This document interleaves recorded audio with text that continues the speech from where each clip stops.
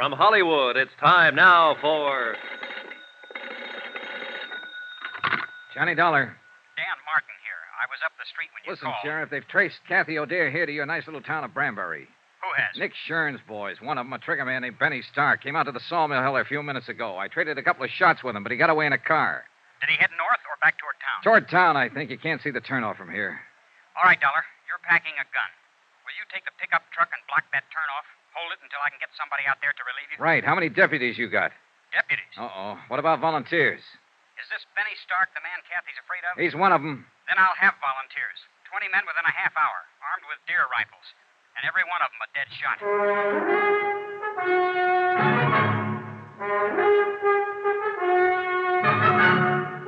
Tonight and every weekday night, Bob Bailey in the transcribed adventures of the man with the action-packed expense account, America's fabulous freelance insurance investigator. Yours truly, Johnny Dollar.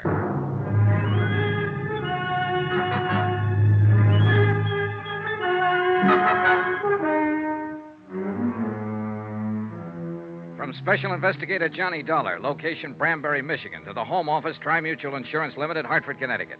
Assignment, the Nick Shurn matter. Expense account continued. Item 8, $3.60 for 2 packs of cigarettes and a pint of Applejack, borrowed from the foreman's locker at the sawmill. I figured these as standard equipment for holding down a roadblock at 10 degrees above zero. And Mike O'Dare agreed with me 100%.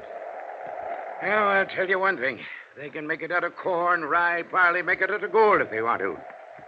But they'll never come up with anything better than what they make out of apples. Here, have a short one, Johnny. No, thanks. I'll save it for later. Well, I'll just, It's got the taste of Indian summer in it. You ought to see this country around that time of year, Johnny. Breaks your heart, it's so beautiful. Well, it's beautiful now with the snow on. And it would be more so if there wasn't a killer running loose in it. Johnny, I want to ask you something about my daughter. And I want you to answer me honest. All right. It's no use trying to fool you. She's here, all right. I know. But she hasn't told me what it was that happened in New York. What she ran away from. And somehow I figured it was just as well not to ask her. Your sheriff, Dan Martin, said practically the same thing. Dan's been in love with Kathy since he was 12 years old. He's a good man. Solid. So I figured. Anyway, she was scared. Scared half to death. And she'd come home for help, so we tried to help her. What was it you wanted to ask me, Mr. O'Dare? You mentioned a murder case, Johnny. You didn't give any of the details, just said that Kathy was a witness. Is she mixed up in this murder? And you wanted an honest answer. All right, I'm not sure. I see. That's why I wanted to talk to her, get her story, the truth. I realized from the start she might be guilty. I don't think so, but it's a possibility. You may as well know about it. I guess you realize it wouldn't make any difference. Not to me or to Dan. Oh, yeah, I figured. In other words, you're with me as long as I'm trying to protect her. But you'll fight me if I find reason to think she's guilty. That's about it, Johnny. Well, at least we know where we stand. And I hope it won't come to... What's the matter? Car coming. Light on the trees there at the bend. Yeah. Do you suppose maybe... Probably not, but you can't tell. Better get behind the truck just in case. They'll have to shift into low to edge past us. And let me get that spotlight on. I guess I'll just have another quick one. That wind cuts right through your bones. It's a dark-colored sedan. It might be him. Funny. I'd been hoping for 2 months that Kathy'd come home for Christmas. And I didn't figure I'd be out here in the woods, hiding behind a truck, waiting to shoot it out with somebody that wanted to kill her. It's a crazy world. Keep your head down, Mr. O'Dare. Yeah. Just the driver by himself, wearing a dark hat. I don't know. You know, that kind of looks like... Huh? By golly, it is. What? That's Ted Perkins' old wreck. No doubt about it. And it... All right, you better wave him out past. He probably thinks we need help. It's all right, Ted. It's Michael Dare. Go ahead. We don't need anything. Yeah, we're all right. Thanks anyway. Well, there's one thing about people around here. They mind their own business and don't ask no questions. And they don't answer them often either. How's that Applejack holding out?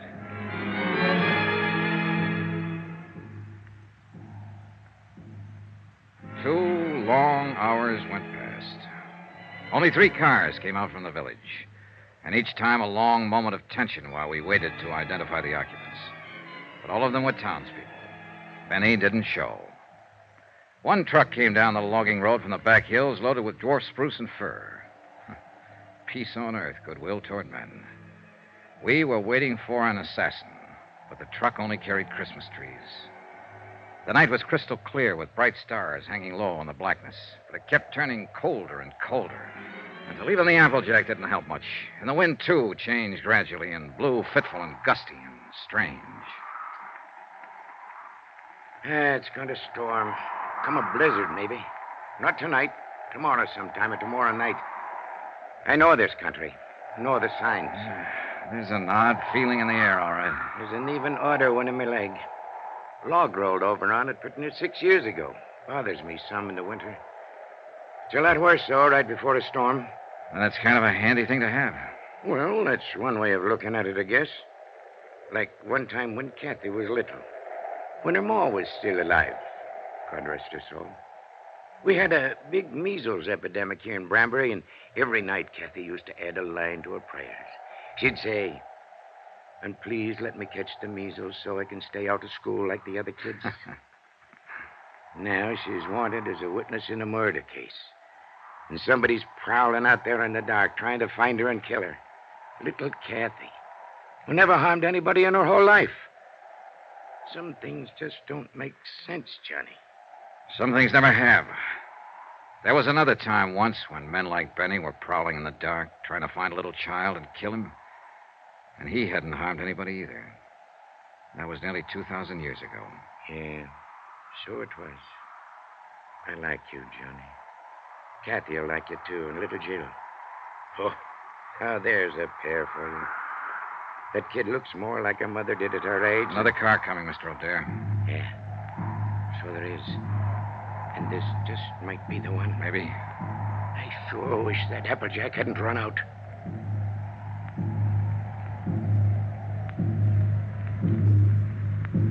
But it was only a couple of men Deputy Martin had sent out from town to relieve us and take over. Big men, calm and quiet, wearing plaid mackinaws and heavy lace boots and carrying Winchester 94s over their arms. They told us Benny Stark had been seen. He'd come up from the west, driven onto one of the roadblocks unexpectedly. In a flurry of shots, he'd broken through. The men couldn't understand his persistence. They thought he'd run for it, get out of the area once his presence was known. I didn't bother to explain, to put him straight, but I knew Benny had never run, not now. He was a trigger man, a professional killer with a reputation at stake. And he had his orders to silence Kathy O'Dare. A half hour later, we were back in town, turning into the main street around the village square. Strings of colored lights on a tall pine in the center of the square blinked and sparkled as they swayed in the wind. Around 100 cars and trucks were parked in the street and in the lot behind the town hall. And the sound of singing drifted out from inside.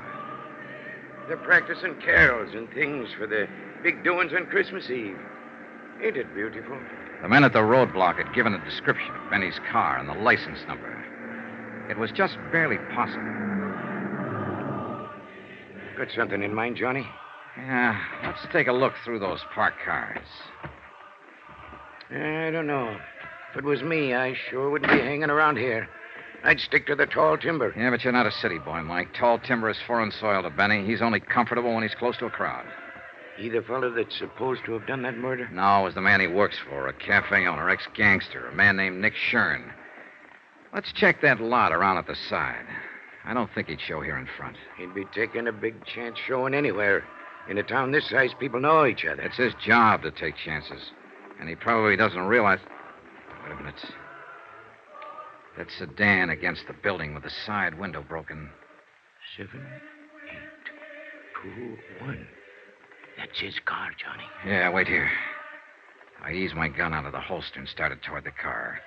There were no lights in the lot, only the soft glow reflected from the packed snow underfoot. And the car itself stood in the dark shadows next to the building. I couldn't see whether anyone was in it or not. The singing seemed to swell louder as I approached. I moved slowly, watching for any sudden movement. The car was empty.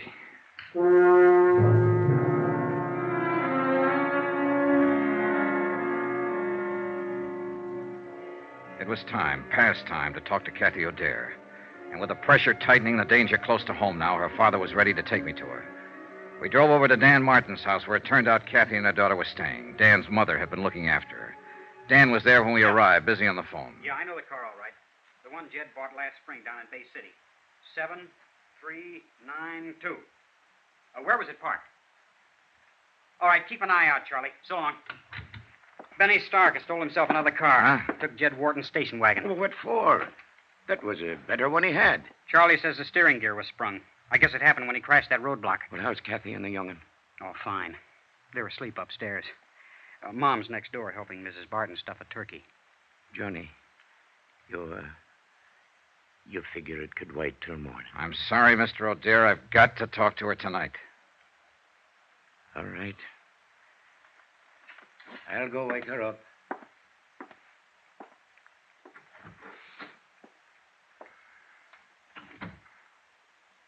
Mr. Dollar, no matter what she's done, don't hurt her any more than you have to.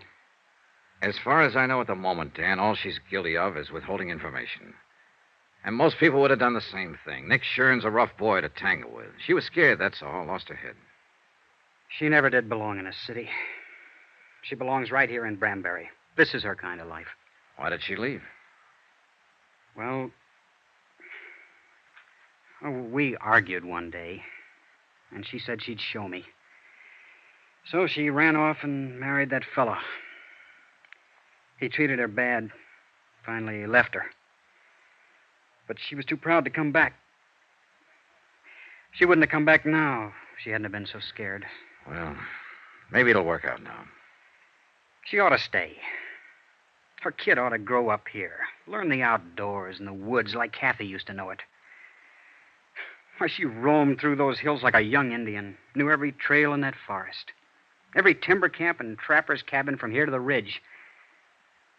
I remember one time the two of us were up toward... Dan! What's the matter? What is it, Mr. O'Dare? You said Jill and Kathy were asleep upstairs. Ain't that what you said, Dan? Of course, that's what I... Mike. What's happened? They're not up there. They're not up there or anywhere else in the house. They're gone.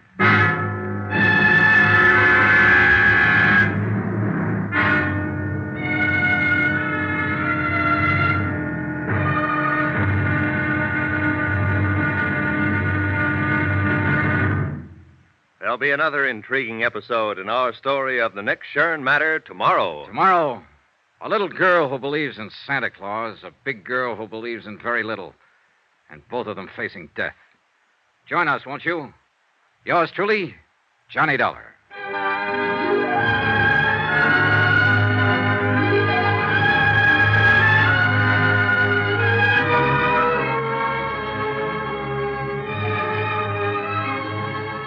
Yours truly, Johnny Dollar, starring Bob Bailey, is transcribed in Hollywood. Written by Les Crutchfield, it is produced and directed by Jack Johnstone. Be sure to join us tomorrow night, same time and station, for the next exciting episode of Yours truly, Johnny Dollar. Roy Rowan speaking.